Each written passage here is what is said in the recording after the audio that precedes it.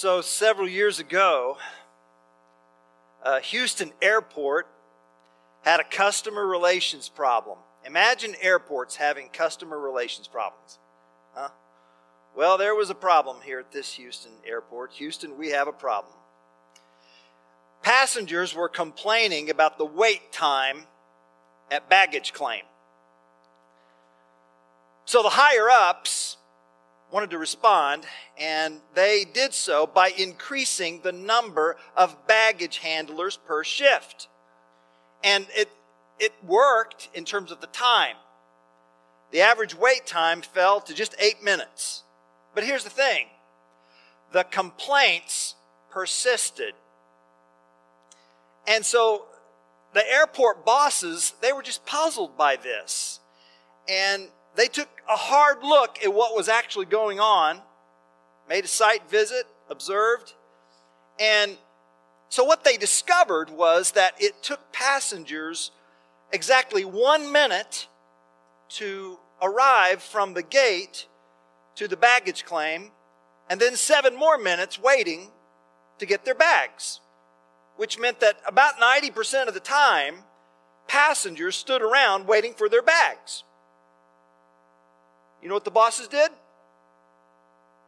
Instead of reducing the wait times, they moved the arrival gates away from the main terminal and routed the bags to the outermost carousel. Now the passengers had to walk 6 times longer to get their bags. Complaints dropped to almost zero. True story. So, what we learned here is that we can tolerate occupied time, like walking to baggage claim, far better than unoccupied time, such as standing at the baggage carousel. So give me something to do while I wait, and the wait can become endurable. Huh? By the way, that's why they put mirrors next to elevators in some buildings. No kidding. Yeah. The wait becomes endurable. You can because you can enjoy the mirror. Yeah. Waiting on God often feels like unoccupied time. Right? We wait. But then we wonder what's really happening behind the scenes of our lives. Is God actually doing something? See, so my waiting implies that God isn't doing something. Maybe I need to rethink that. Maybe I need to think that God is up to something even though I don't exactly know what that is. And I need to change my perspective. Because you see, waiting on the Lord is not like waiting for my luggage. And God never underestimates the time it takes to accomplish a goal. He never miscalculates the moment to act. God has never rushed in and said to anyone, "I'm so sorry I kept you waiting." If the Lord delays, it's not because He's behind schedule.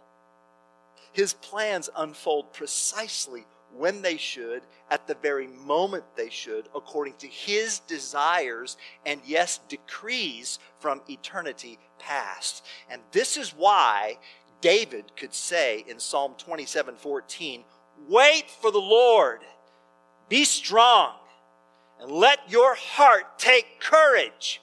Wait for the Lord." Wait for the Lord. Well, how do we do that? How do we wait well? Well, I want to just take a short time here to explore some verses that will teach us how to do that. If you have your Bibles, would you please meet me in the Gospel of Luke, chapter 2, verses 22 to 38. Luke chapter 2, verses 22 to 38. Today's scripture teaches us the skill of waiting well. The skill of active waiting. Expectant waiting. Waiting that anticipates the goodness of God. Waiting well. So I've tagged our message today, the reward of waiting well. Would you say that with me? The reward of waiting well. One more time. The reward of waiting well. Luke chapter 2, verses 22 to 38. And when the time came for their purification according to the law of Moses, they, that is Mary and Joseph, brought him, that is Jesus, to Jerusalem to present him to the Lord. As it is written in the law of the Lord, every male who first opens the womb shall be called holy to the Lord. And to offer a sacrifice according to what is said in the law of the Lord, a pair of turtle doves or 2 young pigeons. Now there was a man in Jerusalem whose name was Simeon. And this man was righteous and devout, waiting for the consolation of Israel. And the Holy Spirit was upon him. And it had been revealed to him by the Holy Spirit that he would not see death before he had seen the Lord's Christ. And he came in the Spirit into the temple. And when the parents brought in the child Jesus to do for him according to the custom of the law, he took him up in his arms. Literally, he received him. And blessed God, said, Lord, now you are letting your servant depart in peace, according to your word. For my eyes have seen your salvation, that you have prepared in the presence of all peoples a light for revelation to the Gentiles and for glory to your people Israel. And his father and his mother marveled at what was said about him. And Simeon blessed them and said to Mary, his mother, Behold, this child is appointed for the rise and fall of many in Israel, and for a sign that is opposed. And a sword will pierce through your own soul also, so that thoughts from many hearts may be revealed. And there was a prophetess, Anna, the daughter of Phanuel of the tribe of Asher. She was advanced in years, having lived with her husband 7 years from when she was a virgin, and then as a widow until she was 84. She did not depart from the temple, worshiping with fasting and prayer night and day. And coming up at that very hour, she began to give thanks to God and to speak of him to all who were waiting for the redemption of Jerusalem. This is the word of the Lord. So our text here this morning highlights 3 people groups: Mary and Joseph, Simeon, and Anna. Three people groups, 3 people who help us see what waiting well looks like. And I want us to just take a glimpse at their lives and be strengthened by how they waited for the way that we wait. And so here's our big idea. It's this: we will never waste our lives when we actively wait on Christ. We'll never waste our lives when we actively wait on Christ. Well, let's meet these 3. First, Mary and Joseph. Mary and Joseph, Jesus is born. They present the infant Jesus at the temple in Jerusalem. He's about 6 weeks old here. And so the Hebrew scriptures, which we saw sections of in our text, call for the parents to perform 2 rituals.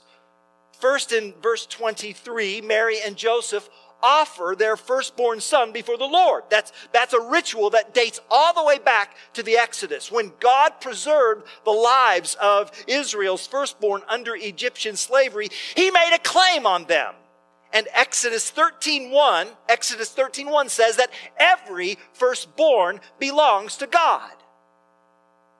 And the parents are to redeem that firstborn with 5 shekels of silver. That's in Numbers chapter 18, verse 13.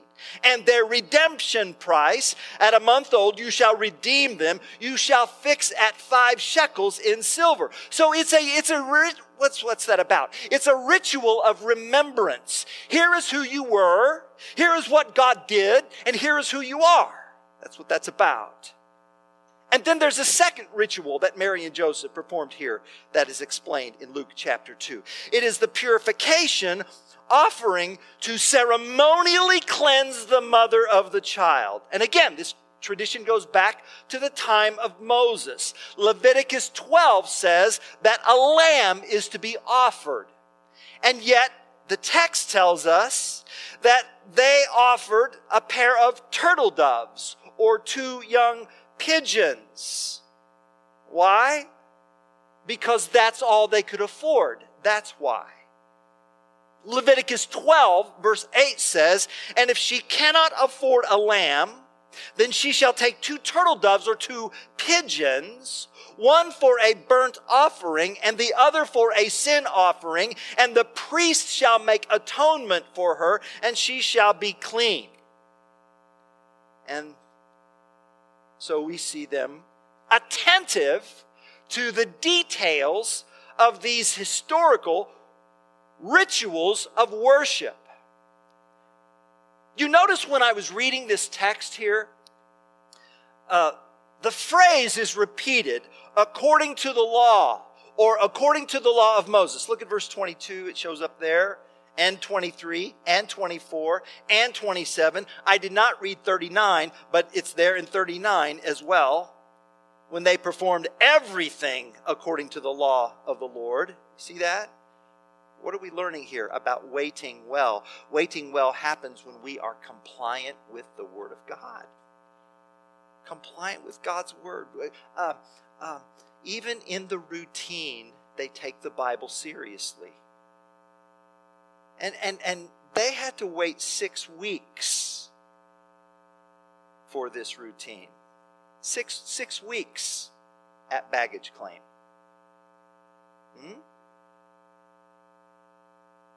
And the ritual itself doesn't take long, as long as you to pick up your suitcase. Doesn't take that long. But they can't just drive home from the hospital and then come back a month later. You remember the story about how they got to Bethlehem. I mean, they're there. And so they're staying there. Fulfilling this ordinary routine, maybe even mundane, but necessary act of obedience. Sit in that for just a minute. You know, we often let big ideas and majestic visions of salvation and grand visions of God's work in the world, great dreams for making an impact in the name of Jesus, we often let those distract us from taking with gospel seriousness the unglamorous ordinary. We often think that small, mundane, ordinary things we do each and every day are worth nothing before God because they're not worth anything before the gods of this world. And we may flirt with greatness, but the fact is, for most of us, Christians or non-Christians, ordinary is the divine order of the day. Now, kids, bills, cable, home repair, put gas in the tank, church attendance, inexpensive pleasures, discount shopping, family reunions. Is that not what we're made of? 10,000 little moments. 10,000 little moments. The transforming work of grace happens in 10,000 little moments. More than it does in 2 or 3 life-altering events. The quality of your life is defined more by the 10,000 little decisions and desires and words and actions you make every day. And if God is not king over those 10,000 moments, then He's not king over you, because that's where you live. And it's in these small, seemingly insignificant moments, that's where He's delivering every redemptive promise that he's made to you. Oh, for more of the unglamorous ordinary, because those are what God values. Well, that's Mary and Joseph. Let's move on. Quickly. Mary and Joseph were led by the law of God, and then we meet a man by the name of Simeon who is led by the Spirit of God. You see what Luke is doing? He's tying together not only the Word of God, but the Holy Spirit of God. He's making a connection between the Holy Spirit and the Holy Scriptures. Chapter 2, verses 25 and 26 says that Simeon was a righteous man, a devout man, waiting for the consolation of Israel. We don't know much about him. He's kind of a mystery. We don't know his vocation. We don't know his social status. We do know he's righteous. We do know he's devout. And we do know that he is waiting expectantly, hopefully, for the consolation of Israel. What's that? Comfort, relief. He's waiting for Israel to be out from beneath Roman domination. He's waiting for the arrival of the Lord's Messiah, the anointed one who will liberate Israel. So Simeon is devout, he's righteous, he's waiting. And the Holy Spirit revealed to him that he would not die until his eyes saw the Messiah. You will see God's anointed deliverer. Just be ready. Be ready. Be ready. Oh, you talk about 10,000 moments of mundane. Simeon goes to the temple every day, and every time he sees a couple, every baby, is this the one? No. What about this one? No. Well, what about this one? No. Well, okay, what about this one? No. Then he starts collecting Social Security. And then he needs a cane. And then now he needs a walker. And one day the Holy Spirit moves him to go into the temple courts. The temple courts. That's not the church foyer like out here. It's a 17-acre compound. You can get lost there. Think Memorial Stadium. Courts clogged with crowds. Simeon's eyes scan the courtyard. A poor young couple enters with their newborn son. And they look no different than any other couple. The Spirit finally speaks. Simeon, there. Go. 10,000 times, Simeon asks, is this the one? 10,000 times, no. But on 10,001 time, is this the one? Yes. What? Yes. Go. He gasps. He intercepts them on their way to do their rituals. May I hold your baby? And the scripture says that this righteous, devout, old man waiting, who'd come in the Spirit. He'd come in the Spirit into the temple, and he took him up. Verse 28, he received him. Simeon has been called the God receiver, the bearer of Christ. Simeon's wait has not been wasted. No. Now, this little boy with poor parents and Galilean accents, this little boy who looks so ordinary, he is the Lord's Messiah. The hopes and fears of all the years are met in this little bundle of life. And in verses 29 to 32, we learn that Simeon can sing. He sings. The first words are, God, now I can die. Now you are letting your servant depart in peace according to your word. God, you've kept your promise.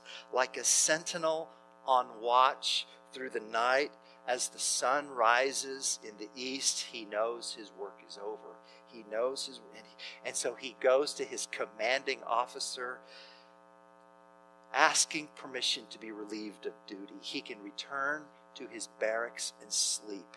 He's ready. This man is ready to leave this life and step into the presence of God. There's no fear in Simeon's heart about seeing God, because he knows that God has fulfilled his purpose and his plans in Simeon's heart and in Simeon's life. And now Simeon can live with God. I've seen your salvation. Verse 30. My eyes have seen your salvation. What did he see? What did he see? Did he see a set of principles? Did he see a series of lessons?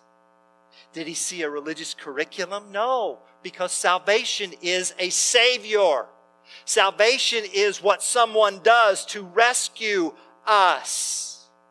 And so, in his song here, this beautiful, beautiful word regarding salvation in the Greek Old Testament. Originally, the Old Testament came to us by way of the Hebrew, but because of Alexander the Great, the Old Testament was eventually translated into the Greek, and the word salvation in Greek is translated peace offering. I have seen your peace offering, Simeon says. You have prepared in the presence of your people, verse 31. So Simeon will never see Jesus walk on water. He will never hear Jesus preach the Sermon on the Mount. He will not witness Jesus raising Lazarus, but he knows who this child is. Verse 32, a light for revelation to the Gentiles and for glory to your people Israel. So in the most Jewish place of Israel, Simeon prophesies that Jesus is Lord of the nations.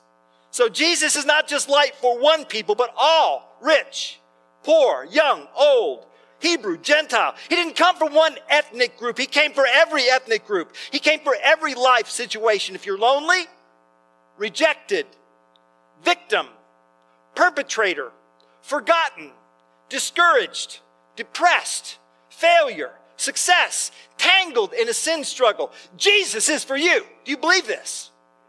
He's light. He's glory. He's hope. No wonder Mary and Joseph marveled. I mean, it's like every day they're learning more about their son. And then Simeon leans in. Verse 34.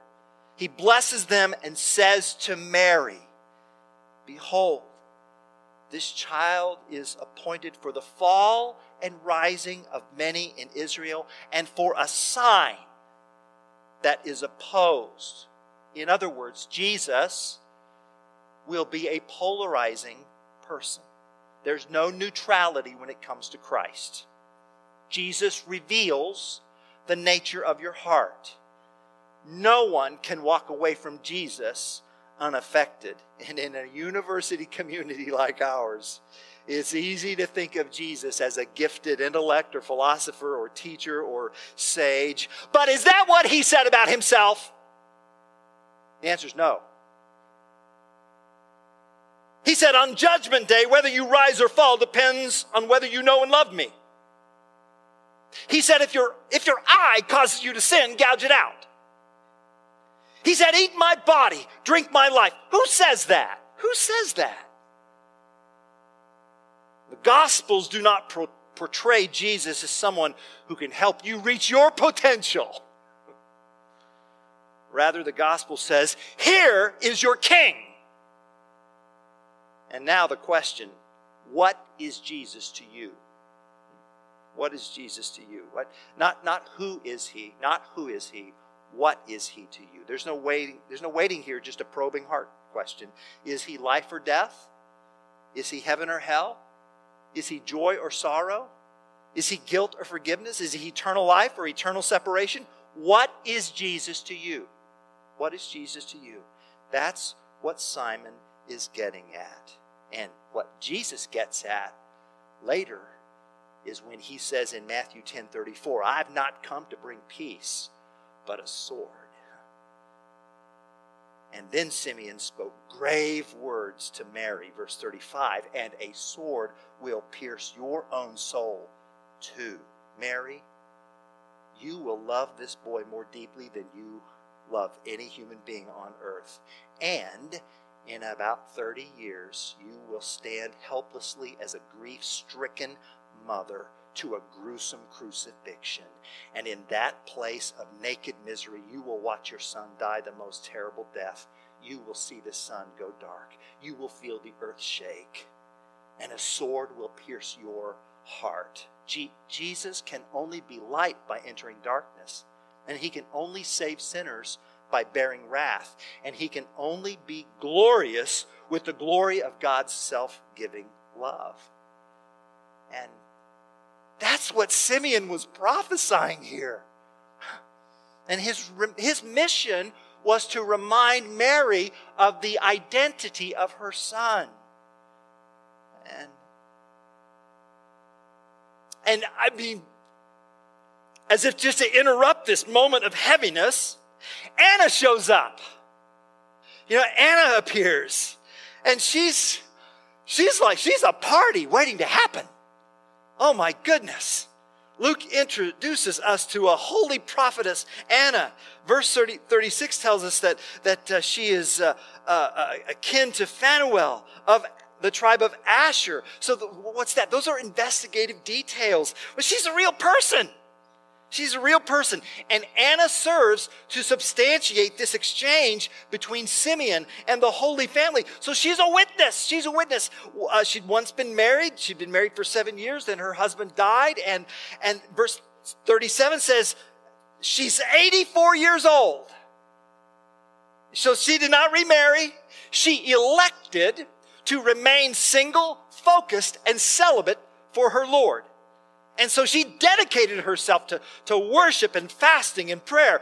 Day and night she longed for Israel's redemption. And by her fasting, Anna showed how hungry her soul was for Israel's Messiah. Sin and misery are hunger pangs. Death starves us. Oh, how long, Lord? And finally, God rewards her. Anna sees the Holy Child. And then just words of gratitude spill out of her mouth. I mean, she had divine insight that was hidden from the crowds. And she starts telling everyone. She's 84 years old. I've seen the Lord's Messiah. I've seen Israel's redemption. I've seen Israel's redemption. She just can't stop talking. She's festive. She's celebrative. Malachi 3:1, which was in our call to worship, is often associated with Luke's passage here. Malachi 3:1. The Lord whom you seek will come suddenly in his temple. Well, Anna says, he's here. He's here. If you're looking for redemption, look no further. Anyone here need redemption? Anyone here need forgiveness? Anyone here need a fresh start? A clean conscience? Look no further. He's here, and you will find no further either. I'm mindful of C.S. Lewis's 4th volume, The Silver Chair. A girl named Jill is in the woods, and she's very thirsty. Her throat is like a cotton mouth parched, and she sees a stream, and she also sees Aslan, the mighty lion. She pauses. Aslan speaks. Are you not thirsty? I'm dying of thirst. Then drink. But Jill is nervous. She says, would you mind going away while I do? Said Jill. And the lion answered this only by a look and a very low growl. The delicious rippling noise of the stream was driving her nearly frantic.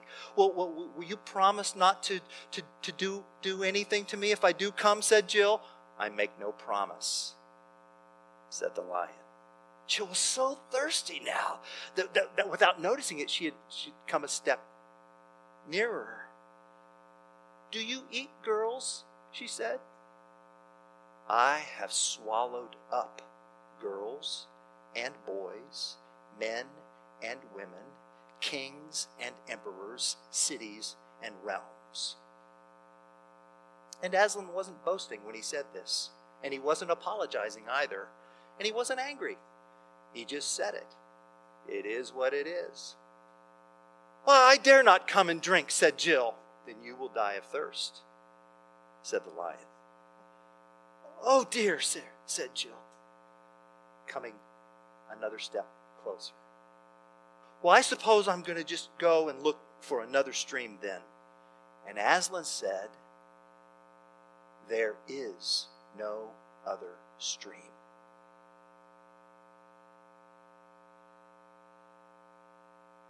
Beloved church, there is no other stream. There is no other stream. Effective, active, hopeful waiting draws its source from just one stream. And it does not require the life you wish you had. It only requires cooperation with the life God has given. And so Luke paints this true Christmas portrait. A young married couple, an old man, an unmarried woman advanced in years. And get this, what Mary and Joseph are seeing in Simeon and Anna, they're seeing what life looks like when you wait expectantly on the Lord.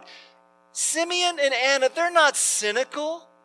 They're not jaded by life's hardships or disappointments. God, we trust you with this. We trust you with our lives. They're steadfast. And they are what we in our COVID world need to see. For they believe that the best is yet to come. And why? Because they orbit around the baby. This remarkable baby. You know, these verses have been titled the presentation of Jesus at the temple, but maybe it's the other way around. Perhaps Jesus is presenting them. Jesus, who will later claim to be the temple of the living God, the meeting place between God and humanity, the peace offering for them and for us. Oh, you never waste your worship when you wait on Jesus.